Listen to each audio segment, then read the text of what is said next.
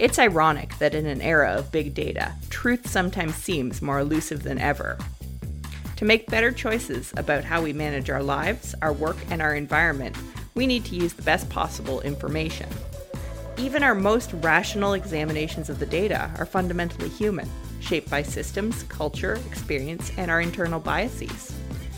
In this podcast, we explore the processes of how data becomes information, information becomes knowledge, and knowledge becomes belief, and how, in turn, belief shapes the way we take and interpret data. Experts across disciplines will help us examine how our understanding changes as we learn more and how fields self-correct. We're here to find out not just what we know, but how we know it. This is How Do You Know?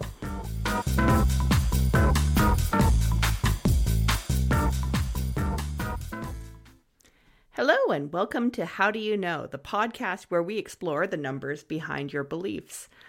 I'm Christy Balai, and this is our first podcast. So are you excited? I'm excited. I thought that for our first podcast, we could talk a little bit about why we have a podcast and how we even got here. I am a professor of computational ecology at Kent State University and an all-around data enthusiast. I started this podcast from an idea that's been baking for a while in my mind.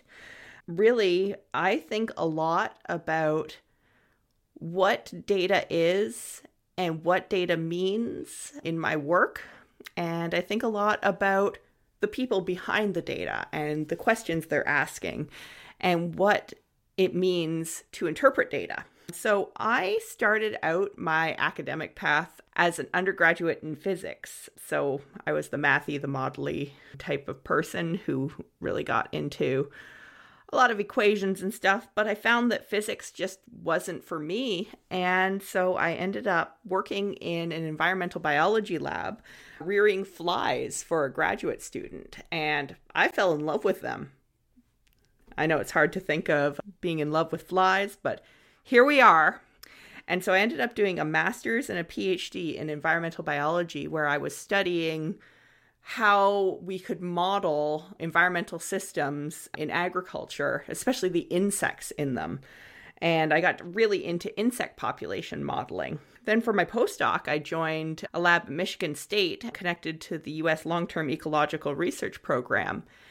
And this really opened my eyes to data produced through this networked approach. So the Long-Term Ecological Research Program is this NSF-funded body, so National Science Foundation-funded body, where sites study ecological systems and how these processes unfold over long periods of time. Many of these sites have been going for 40 years, and because that's beyond what an individual researcher can do, it requires a lot of collaboration and a lot of human wrangling. And so this really made me start thinking about how we really need to think about the humans that produce the data in order to be able to understand it. So I got very involved in the LTR. Philosophically, I just love this idea where we can be part of something bigger when we put our data together. And through that, I got really involved in the open science movement. So this is the infrastructure and philosophical place where scientists have designed technologies, methods, philosophies to help make science more accessible to people. And through that, I got involved with the Mozilla Science Lab. Mozilla, of course, are the folks who created the Firefox internet browser, but they are also a tech nonprofit, and they work on advocacy associated with a healthy internet, privacy, data use. I started to see these environmental problems from the perspective of tech and data science and these really multidisciplinary methods. When I started working at Kent State University, that was a real catalyst for me. One of the things about working at a smaller university is you actually end up interacting with colleagues in other departments a lot more. And through my position here, I made some really good friends who I hadn't worked with before. I hadn't appreciated the perspectives from their fields before. And so we started talking, and I realized that we had a lot of good ideas to put together to look at these systems. And so this is where I met my co-hosts. So Bridget Mulvey is an expert in education and curriculum design, and so she specializes in teaching science and technology teachers how to teach. And Rebecca Catto is a sociologist who studies the sociology of belief in religious and secular communities, and particularly where it comes to scientific beliefs. And so we've had some great conversations, and I'll let them tell you more about their work right now. Hey y'all, this is Bridget Mulvey. I'm an associate professor of science education at Kent State University, and I have a master's degree in geology from Indiana University with a PhD in education from the University of Virginia. So in general, I like science and I like helping people understand and think about science. I've taught science to young children, middle school and high schoolers, and undergraduate students. Now I'm helping to prepare teachers to teach science, and I do research on teachers and students' understandings of what science and scientists are like. What I'm trying to do is improve students' understanding and consideration of using science in their everyday lives and also think about science careers. I'm also thinking about the consideration of the intersection of what science and scientists are like with ideas about trust in science and decision-making, including decision-making around COVID-19. This podcast is helping me to wrestle with these ideas. So I'm Rebecca Catto, and I'm an assistant professor of sociology at Kent State University. As you might be able to tell from my accent, I'm from the UK, and I moved to the US for this position.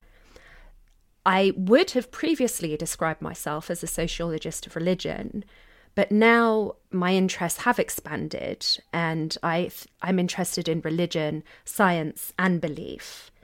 So I started off with this interest in religion. I grew up in South London, Catholic, attending Catholic schools funded by the state because I was in, weird state and religion relations, Great Britain. And I didn't really have any non-Catholic friends until I was a teenager. I wasn't aware then any anti-Catholic prejudice until then. Then that's really informed part of my ongoing interest in religion in terms of my own. I'm agnostic now, but I had this experience of growing up within one religious community in allegedly secular modern Britain. So then I went to study theology at Oxford because that was the only way I knew how to study religion. But then I got exposed to the social scientific study of religion and thought, oh, this is the approach that I like. This is how I want to study religion. So then I did a master's in the anthropology and sociology of religion, but it was still in a theology and religious studies department at King's College London. Then for my PhD, I moved into sociology and did my PhD in a sociology department. And for my master's, I'd done an ethnographic study of a local Catholic parish and believing and belonging. So you already get that idea of belief coming in. And then for my PhD, I did the first empirical study doing participant observation and interviews with Christian missionaries evangelizing the UK at that time from mainly former British colonies, the Solomon Islands, Kenya, India, Nigeria, and also Latin America, South Korea, places that got framed within this language of reverse mission. And that really fed my interests in global power relations, race, and post-colonialism and religion. Then I moved on to a postdoc, which was on a huge research program about religion and society. So that was very cross-disciplinary and involved a lot of public engagement, of communication of research findings. And whilst doing that postdoc, I led my own research grant, which was the first study of young atheists' beliefs and identities. And what really struck me there was how often science came up for them as part of their non-religious identity. So that led to this interest in science, religion, and non-religion. And I moved to this Centre for Trust, Peace and Social Relations as a research fellow at Coventry University in the UK. Again, very cross-disciplinary, very focused on public engagement. And there with my colleague Fern Elston Baker, who's a historian and philosopher of science, and Carola Leicht, who's a social psychologist, developed this huge research project on science and religion, exploring the spectrum.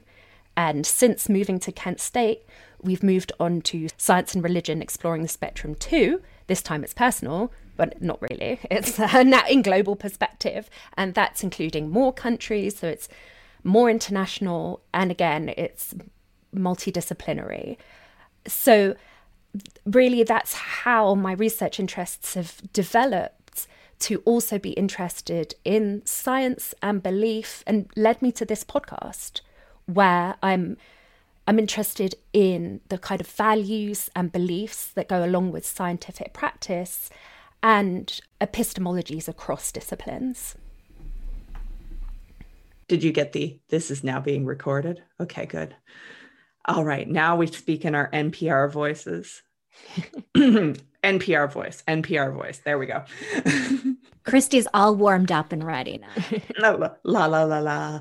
No, that was terrible. I feel like I've got pollen affecting my ability to get the NPR voice out. I thought for a second we were transitioning our podcast into some sort of musical endeavor and we might begin singing, Christy. I will not sing. I will not sing for this podcast. Hey, we have a podcast. Joining the millions of others. Happiness, Christy. Pure joy. We can join the trend. We can party like it's 2014. We're jumping on a bandwagon. It's true. Yeah. And I think there's a lot that's going to make it very distinctive and very worthwhile, and something that everyone should listen to. I agree. We are a very uniquely interdisciplinary bunch. Exactly. But we're all big data nerds, right? As we should be. Well, Rebecca, you care about data very much. You might not have framed it as a data nerd as Christy does, but you use very rich data for your work. Yep, in this event yesterday with some Christian ethicists, theologians, public health people, lots of people across different disciplines. Someone said, the social scientists who crunch the numbers. And I was just like, social scientist, and I don't crunch the numbers. I do have rich data. You crunch the people who crunch the numbers. That's what we're doing on this podcast. But I was thinking about that, how a lot of the words that are used in relation to data tend to emphasize and perhaps overemphasize the number side of data. And I just think that's a really interesting thing. And I love that, Christy, when I think about your work, how you're starting to think about like time scales and all these other things that go into it, so that it's not really just the numbers telling this story. And I know Rebecca cares deeply about, again, that storytelling and what is included and excluded. And I think that's really a beautiful thing for us to bring some attention to this, the tension of like data as being framed maybe as solely or primarily numbers. And we're just going to complicate the numbers and all other kinds of data in this. And crunch the people who crunch the numbers. Yeah, it's going to be crunchy. And with the comments, I think it reminded me about the kind of stereotypes that we can hold about different disciplines, different subjects, different disciplines from our own. That just the cliche of that's what they do over there. So I think that's part of that. Like, that will be a value of the podcast as well, of just opening up to a wider academic audience what's happening, what the details, the depth of what people are doing in their own fields. Yeah, I agree. I also want to interrogate this idea of numbers being the truth. So this is something that comes up in my field a lot, where we come in on, a mean or a precise number, and everyone feels really good about that precise number. But I would argue that precision is not accuracy. So like when you deal with natural systems, numbers, I wouldn't say lie, but they're simplifications. So if you talk about the central tendency of a system and say, people are this tall on average, that's not telling you what any individual's height is. That's telling you a central tendency. And so that could be not true for any of the people that you measure, but you're using this number to say this is what a group looks like. And there's some philosophy in that. There's some kind of scary thinking about that because, this number that we're basing policy on, basing our assumptions about a system on, it's possible that that number isn't true for any individual member. See, I think that's interesting because I start to think about then the false sense of security linked to numbers. So I think we tend as a society, scientists, natural scientists, social scientists, and beyond, maybe there's an overarching leaning towards numbers because of the security and this maybe false sense of reaching the truth quickly with that number. Whereas we're kind of trying to then say, what about that context? What about the nuance? What about the many ways to make sense of the numbers or other kinds of data? I think we come closer to looking at layers of data, of nuance of data. And then when we say what counts as data, that already is saying we are leaning towards the numbers. And so for us to problematize that, I think is a really important contribution to research base. Yeah, my goal is to get people just thinking about what their numbers mean more. What does it mean when they say a number? And what does it mean to other people when they say a number? Our regulations are around COVID social distancing, for example. We really hung up on the 2 meters, 6 feet social distance. And how did we get to those numbers? There were a lot of different things that went into that number. And the question always came to my mind was, when does this number break down? Like, when is 6 feet not enough, or when is 6 feet too much? There's always these error bars around any number that we have about a natural system. And the error bars is a whole story, in my opinion. The error bars is the context. The error bars are really, is this solution going to fit for everyone, or is it going to fall apart for a portion of the population? And then thinking about the communication of those numbers, when you do need simple public health messaging, in the case of the social distancing guidelines, you need something that people can hold on to and work with simply. So making that translation is certainly a huge challenge. Sure. That, Rebecca, I love that you're starting to bring up then this connection of, so there's one part that we're going to look at in the podcast, which is about researchers and treating data, but then there's also the communication with the broader public and the intersection then of science and society. Mm-hmm. Yeah, I certainly think that's going to be an aspect to it, and it's something I care about and I'm interested in. And it takes us back to this point about I'm going to get social scientific about it.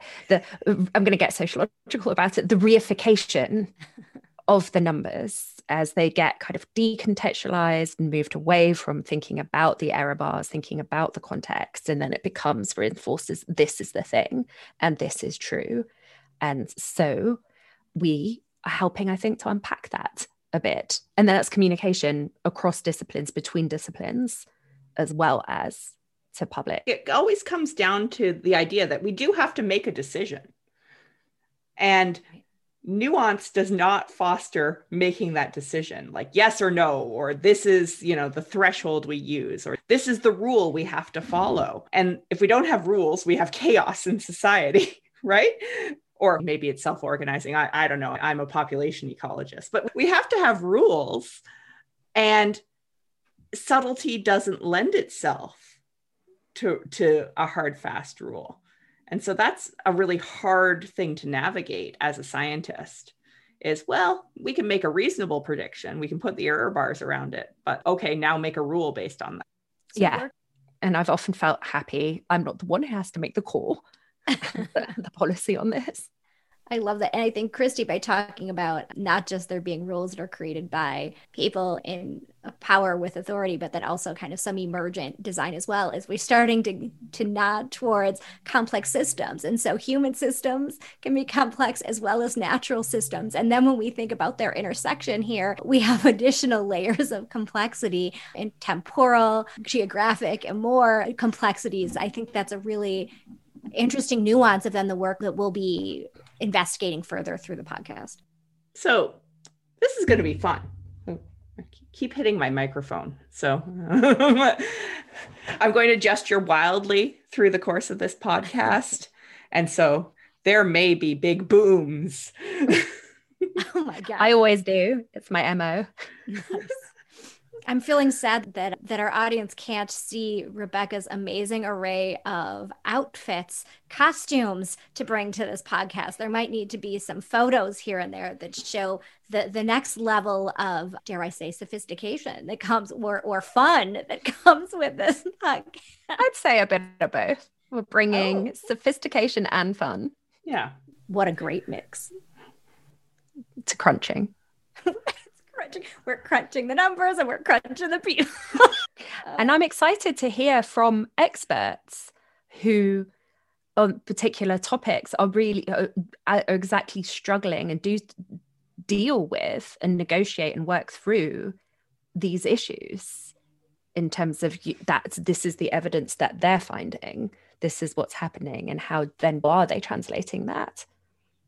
Yes. Yeah, you're right. Like a big strength of podcast goes way beyond us to say that we are drawing upon the expertise, the sense making of a broad array of, dare I say, like just different experts, different fields who are going to share with us their ideas. And I think that's going to help us as a group make sense of things across disciplines, which is really exciting. But yes, we have amazing guests who are going to help us think through these issues.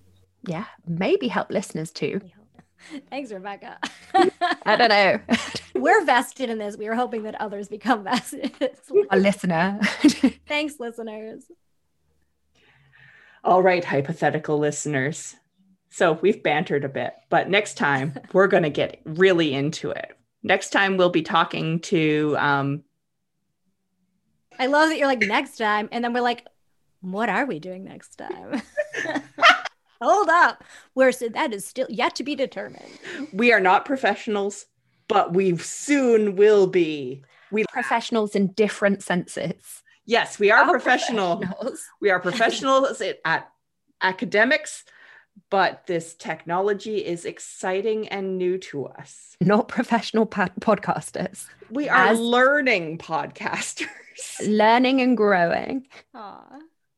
No, but I love that, when we think about what's coming moving forward, I really do see then as we talk with and think about the amazing sense making of our guests, when we think about then, how do we know? We come back to this idea of how do we know? How do we put forward what is knowledge? How does that knowledge stay the same and be reliable over time? And yet when and how does it change? Under what conditions? I think there are going to be some really interesting discussions we have over time to learn more and think more about data.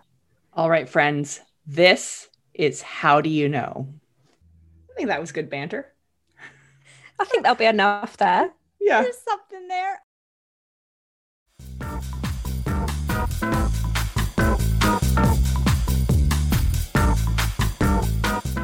This podcast is produced with the generous support of the Mozilla Foundation and the National Science Foundation, and with input from community members from Mozilla, the Environmental Data Science Inclusion Network, and our colleagues and students at Kent State University. A special shout out to Kristen Dowling and Emily Lacasano for managing our digital presence and branding. Music featured in this episode is Tired Traveler on the Way Home by Andrew Codeman and obtained from the freemusicarchive.org under a CC BY license. This podcast and its accompanying materials is also licensed under a Creative Commons Attribution license. Please share, like, and use our stuff. If you'd ever like to share feedback or ideas, please reach out to us on Twitter at CBAHLI, that's CBAHLAI. And that's it. So long till next time. Keep looking beyond the numbers.